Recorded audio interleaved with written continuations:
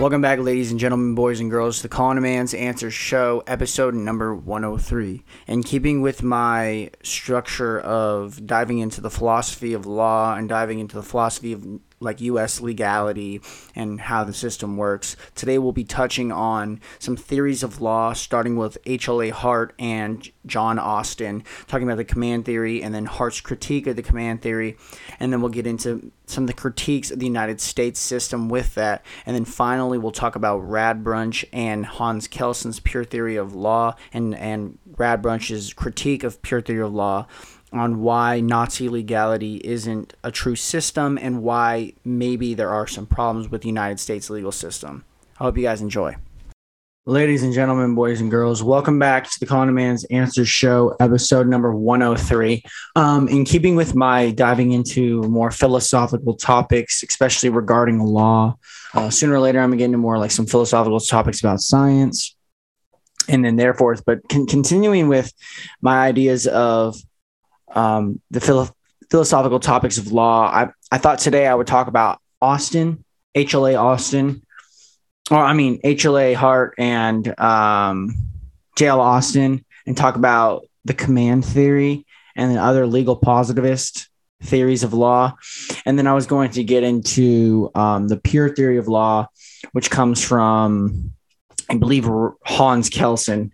Yeah. And then we'll get into why something like the United States and the legality of the United States might not be all that perfect. Okay. So to start, H.L.A. Hart was a legal positivist who created this new form of legal positivism, which critiqued John Austin's command theory of law. So Austin's command theory of law is basically grounded in three different principles. The first principle is that the command or the coercion is central to law. So the coercion of the law is central to what that law is. This means that a commanding force or body is central to what constitutes as a law. Secondarily, for Austin, if it is not a command, then it is not a law. So if what is coming down on you isn't actually a coercion or isn't actually a command, then it can't even be considered a law. This takes the first principle even farther by stating that not only are commands central to what law is, but if it isn't a command, then it cannot be a law at all. An example of this would be NATO's contract theory and how Western countries have entered into a contract with each other, but there is no coercion or command, therefore it cannot be considered law. NATO is a mutual agreement between independent sovereign states where they will defend each other upon attack. However, for Austin, this is not a law per se, because a law must be a command, and no one is commanding any sovereign state to agree to be within NATO, as I just mentioned.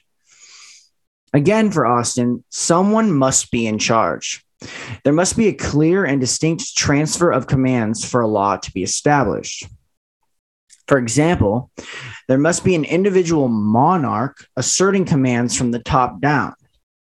There also cannot be anyone higher than that monarch within Austin's command theory, and therefore the supreme authority within the law is that figurehead. Within the United States, this might be kind of weird because we don't really have a monarch, and some of you who understand the law a little bit more might say the president doesn't really have all that much authority. Our command theory under Austin's command theory would be the Constitution. The Constitution is the binding document which has a set of commands on what to do or what you can do. So this gets into Hart's critique of Austin's command theory. And as I established previously, Hart was critiquing Austin's command theory when he was writing, and therefore a lot of his legal positivism comes from the place of opposition to the command theory rather than an individual idea of such. For starters, Hart thought that the law was much more than an expression of the coercion of a population by a powerful elite. Think about that for a second again. Hart did not necessarily think that the law was much more, or he thought that the law was much more than an expression of the coercion of a population by a powerful elite. Hart did not believe that the law was merely coercion and instead believed that Austin fundamentally misinterpreted the distinction between being obliged or being forced to obey and being placed under an obligation to obey.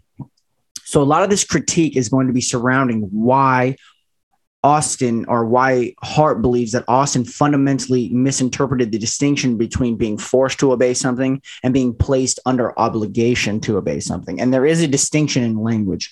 And one of the things you're going to find when you're studying the philosophy of law, when you're studying law more and more, is that language matters when you're enacting a decree or when you're enacting a new statute or law. The language matters. Good lawyers and good lawmakers use language as a tool of, I don't want to say misguidedness, but kind of like they use a tool to misinterpret what people are going to read it as and what it actually is, because they're actually extremely intelligent and they know that the common person who's reading it won't understand what they're actually saying. This is why they jam in what they actually want in a doctrine like the new Green Deal, right? We all think like, oh yeah, we should be moving green, except they're jamming down democratic policy down everyone's throats, right? This is why they do that, is because they use language as a tool to be manipulated, not as a tool to make more understanding. But I digress. The distinction between being obliged and being under obligation starts like this. Being obliged to do something is what Austin would call being compelled. So being obliged is being compelled or being coerced. For Hart, being obliged is when there is no other way anything could have been possible or could have been possibly done. So being obliged means you have to do it because you're being coerced to the extent where you have to do it. In contrast, however, being under an obligation is more akin to being under the debt of someone. When one is under an obligation, they have a duty to perform. For Hart as well, law has a lot to do with the internalization of law. So when you have a debt to pay, so when you're under an obligation, it's as if you don't have to do it. It's not as if you're being coerced, as in you cannot get out of it at all, but it's like you have an obligation to do it. You have a duty to perform the task because you're in someone's debt. And for Hart, this comes from the internalization of law. And so what internalization is an act that a civilian subconsciously does where their actions are determined by the laws with which they live by. Therefore, laws in this manner are a lot like habits where a routine occurs subconsciously, and therefore one does not think about breaking the law, just as one does not thinking about eating lunch. I know that's very hard to understand or to get your mind to wrap around. How is law like a habit? How can we internalize laws if laws are just merely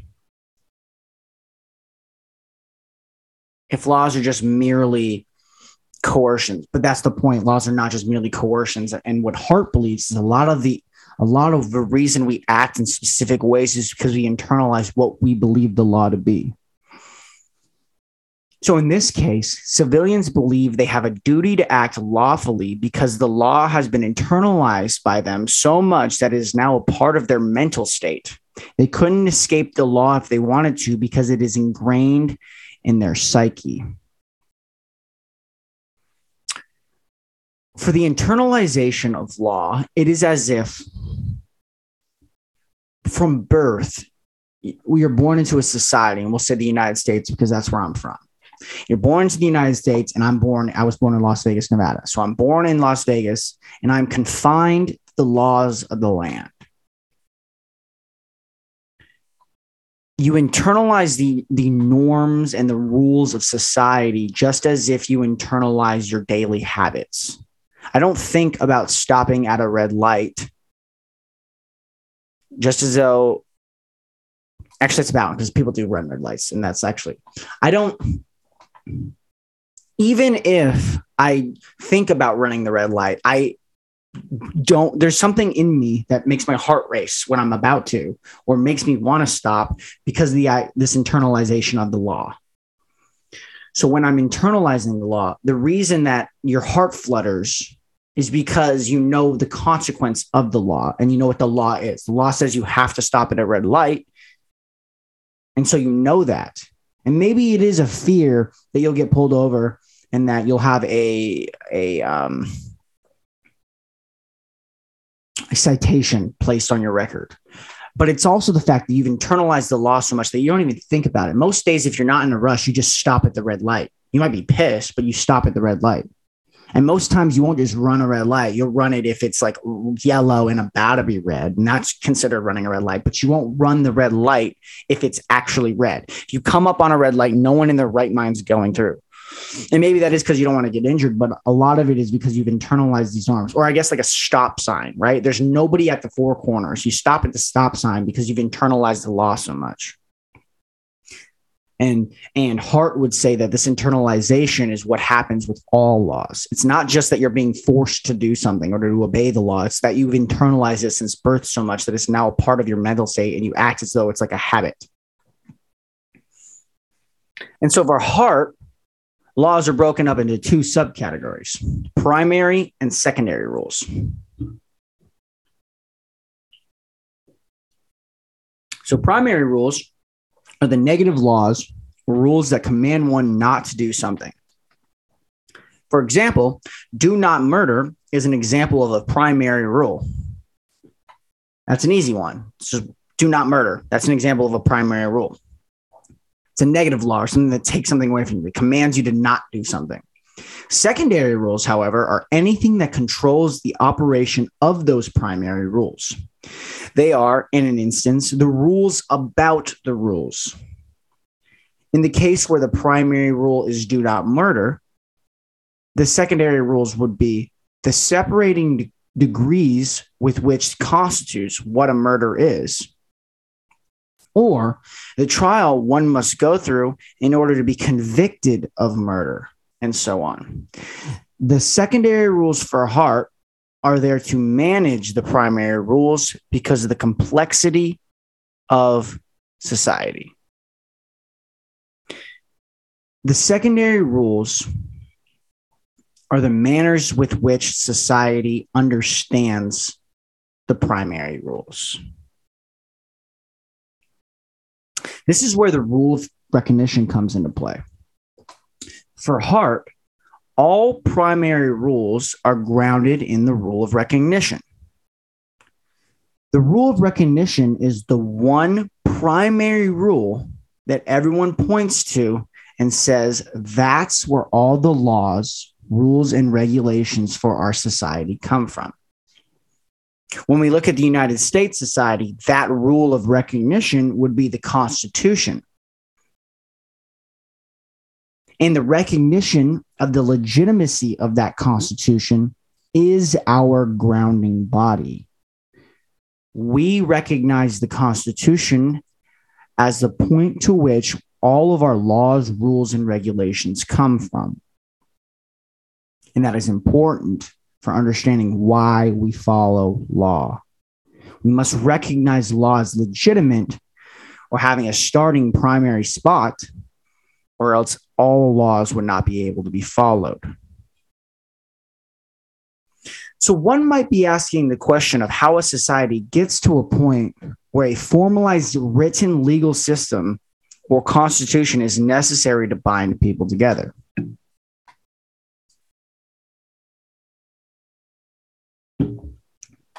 And the answer to that lies within Hobbes's state of nature. So Hobbes was a philosopher who had a lot of influence on the founding fathers. And for Hobbes, the state of nature is chaos. Hobbes believes that the state of nature for humans is an anarchic society where people are murdered, raped, and harmed for the benefit of the other human due to the fact that humans have rights of nature. For Hobbes, humans are inherently harmful in their state of nature, and therefore a societal state or government is necessary so that everything isn't pure anarchy all the time. So Hobbes believes that people are not inherently good, and that if we let people be free to who they are, they're actually murderous, evil human beings who will do anything to satisfy their selfish desires and needs. So for Hart, the reason that the rule of recognition is necessary is because people do not want to live in the state of nature or the state of anarchic chaos. They actually want peace. Therefore, in order to get peace, one must give up some of the rights of nature and enter into a sort of social contract where you create a person or body of people who are perceived as above the law and who have the power to create and enforce laws which are designed to keep the peace. For Hart, the sovereign is always in the state of nature, and therefore they always have the power of ultimate freedom and ultimate authority.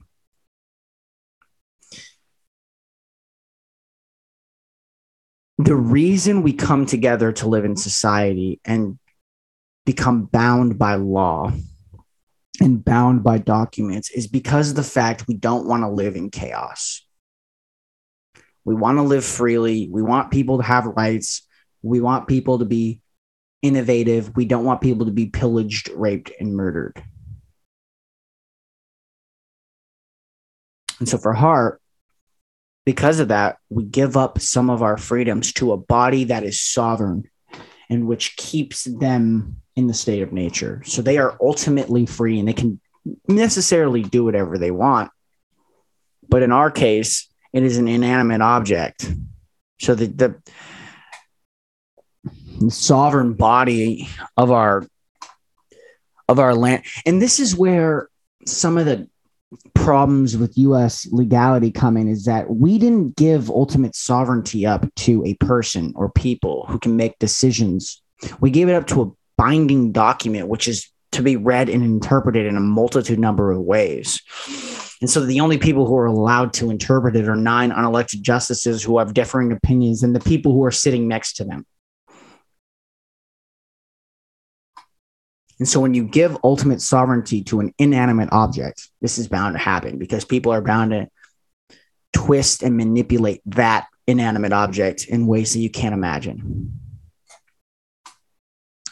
So once some of the rights are given to the ultimate authority, the rule recognition has been established.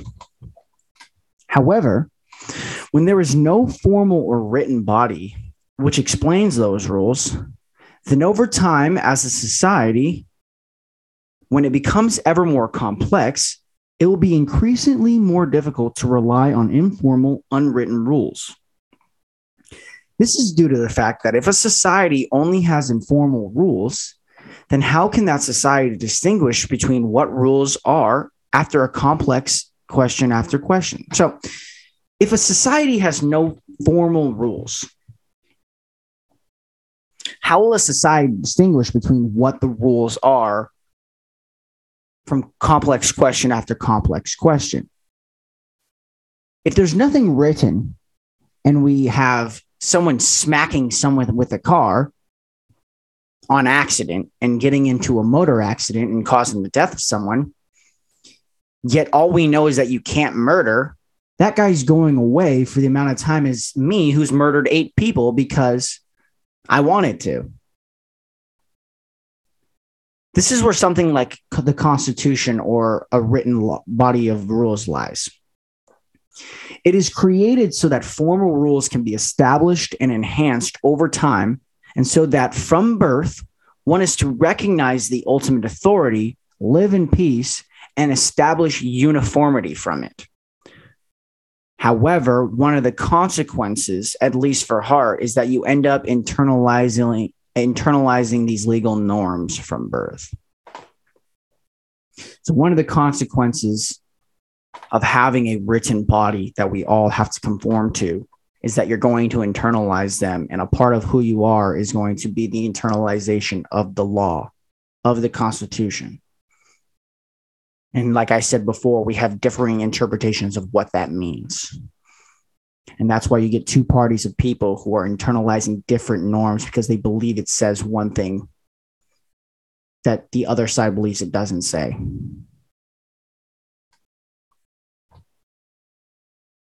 On to Fuller and Radbrunch. This is a fun one. I'm having fun.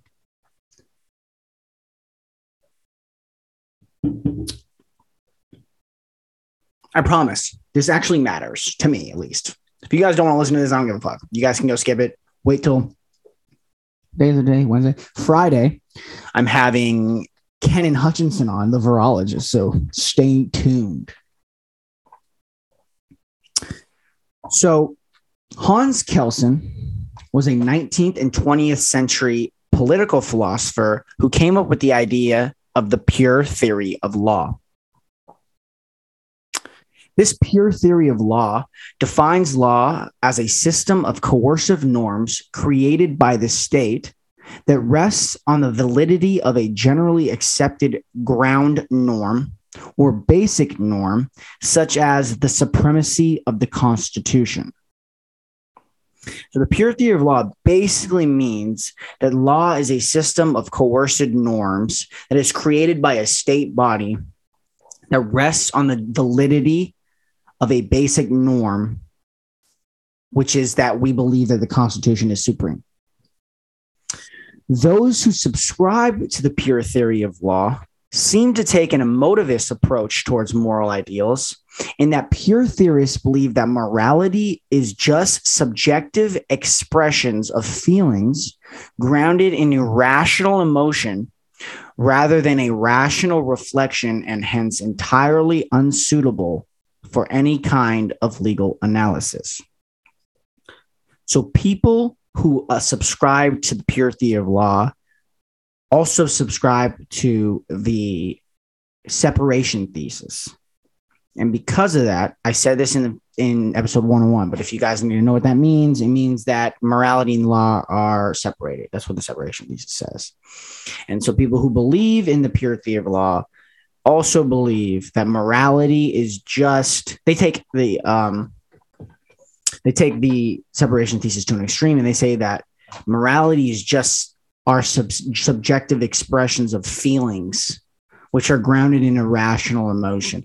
I have a strong feeling that people who subscribe to pure theory of law believe that one day we could create a robot who understands the law better than anyone and subscribes or takes the emotion completely out of it. And I think they believe that emotion is just irrational thoughts that humans have, like anger and sadness, which is, you can't have those attached to law because there has no place with the law, which is just fucking absurd, but whatever.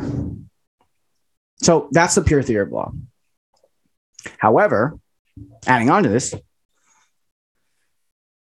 Kelsen has a positivist way of looking at the law.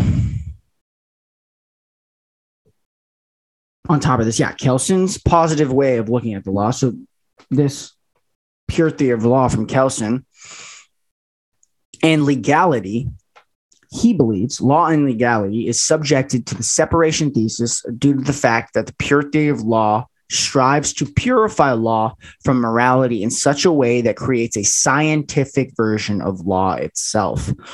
So the pure theory of law wants to separate morality so far that it purifies law in a way that we can just look at it scientifically. This becomes a problem with regards to what a valid legal system is. This is due to the fact that something akin to Nazism can be rationalized through the pure theory of law, or through the pure theorist's notion of legal validity.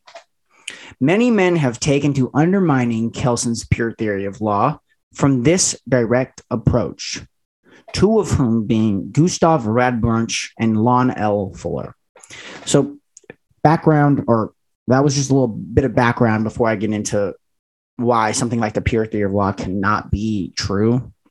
Basically, the pure theory of law just says that one day we'll be able to look at law from the point of view that takes emotion and morality away from it so far to an extent that we just understand legality. However, people disagree with that because then any evil systems of law can be rationalized and be legally valid if you do that, and we can't have that. And so to separate morality and the law to such an extent that we just have law, it opens the door for Nazism, and it opens the door for evil acts of men. So the first critique of this pure theory of law, and I promise this is going to get into why something like the United States is maybe not valid, comes from the intolerability thesis.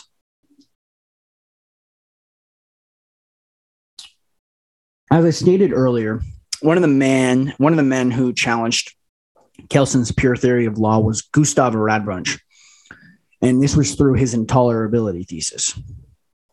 So Gustav believed that law is defined by and depends upon moral values. Therefore, in such a system, there is no absolutes. Thus, the concepts of right and justice are not absolute, but are relative to time and place and to the values of the parties in a given legal proceeding. So, under the intolerability thesis, a legal system should ultimately give preference to a legal positivist framework up until the conflict with justice.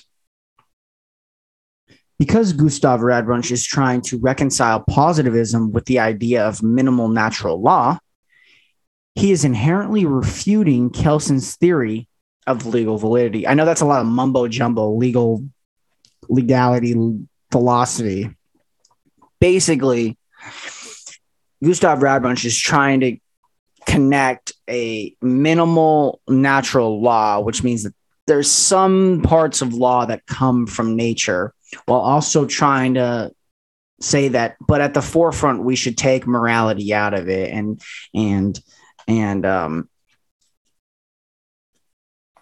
make sure I got this right.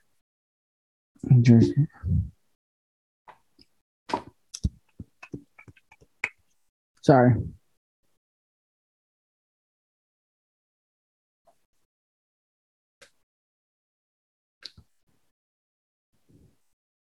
Yeah, okay. So basically, these men, he wants to connect that a minimal amount of law comes from nature and not from men. But he also wants to say that, but at the forefront, any and all laws are nothing more and nothing less than simply the expression of the will of whatever authority created them. So at some level, Radbruch wants to connect the idea that a legal system gets its validity from at the forefront or at the top. We need to understand that a society creates the framework of the law. However, at some point when it's becoming intolerable, then some laws that come from nature must be adhered to, like don't commit genocide against persons or places or things. I guess not things, but persons. So for Radbruch, there must be some higher justice or law that exists, which is where the idea of minimal natural law comes into play. So there must be some higher justice than just what a legal system in a society creates. So due to this fact, for Radbruch, law is defined by and depends on moral values. Therefore, something like Nazism is not and cannot be considered legally valid. For Radbruch, a legal system should follow a positivist framework like the separation thesis up until the point of injustice and immorality. However, as soon as either comes into play, like in the case of Nazi Germany, it is not valid law any longer and therefore should not be followed. Radbruch, unlike Kelson, is committed to paying attention to norms, which he says positivists forget to do. So positivists like to say anything that is created within a society, legally speaking, is valid.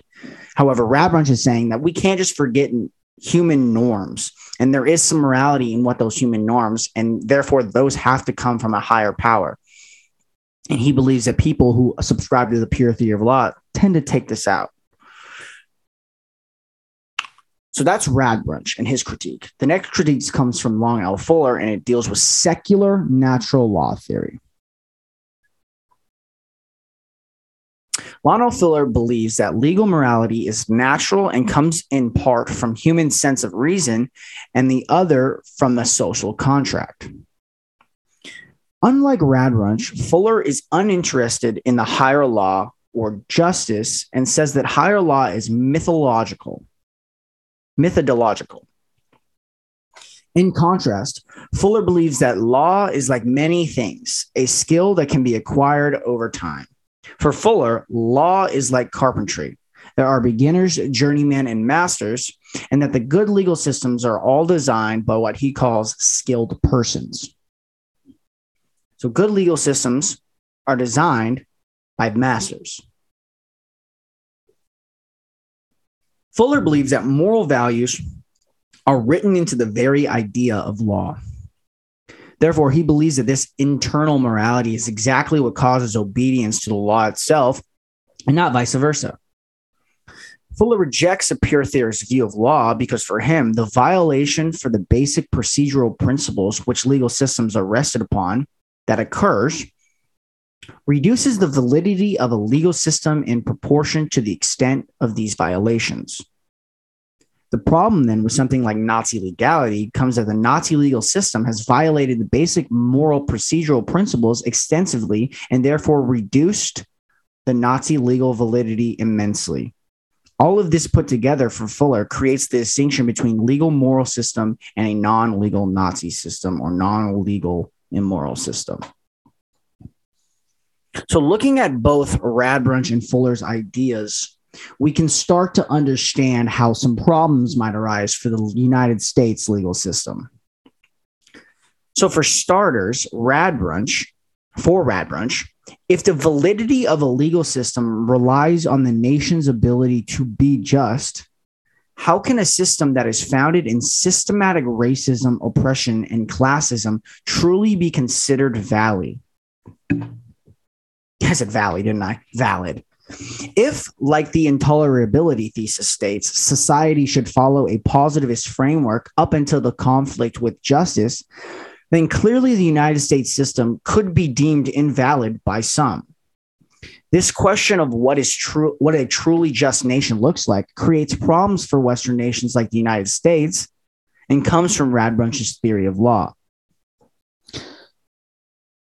When there are structural principles that uphold racism and classism, like those within the United States, how, under Radbruch's theory of law, how can the United States be just or a good system or a valid system even?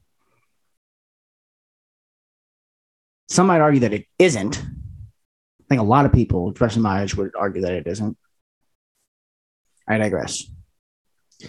Like Radbruch, Fuller's theory also seems to nudge at the validity of a legal system like the United States. For example, under Fuller's carpentry metaphor, it seems as though the master law theorists who know the ins and the outs of the legal system seem to also know how to break the rules. An example of this in the United States is how congressmen make millions of dollars insider trading off of legislation that they themselves pass. It seems a bit odd that the only people allowed to break the rules within the society are in fact the ones themselves who create the rules. Under this assumption, it doesn't seem like the U.S. system is valid and that it is violating procedural principles at such a level that it should reduce the system's validity down to almost none.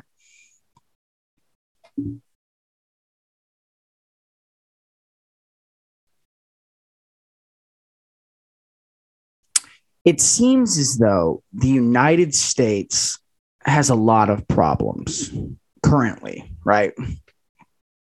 And as we dive more into the philosophy of law, we can see how each specific area of philosophical applications of law, how they each fit within the United States, but also they each kind of undermine the validity of what the United States legal system looks like. And so what I'm trying to figure out with doing this series, I guess, in this new season is there a system we can turn to that will change everything for the better, or is every other system even worse than the United States one? That's a tough question, and I am nowhere smart enough to answer it. So once again, this has been Colin Demand's Answers. Thank you guys for tuning in. Stay tuned on Friday for the episode episode 3 with me, the virologist Kenan Hutchinson. There'll be COVID updates, vaccine updates, and a lot more. Thank you guys again. I will see you guys on Friday.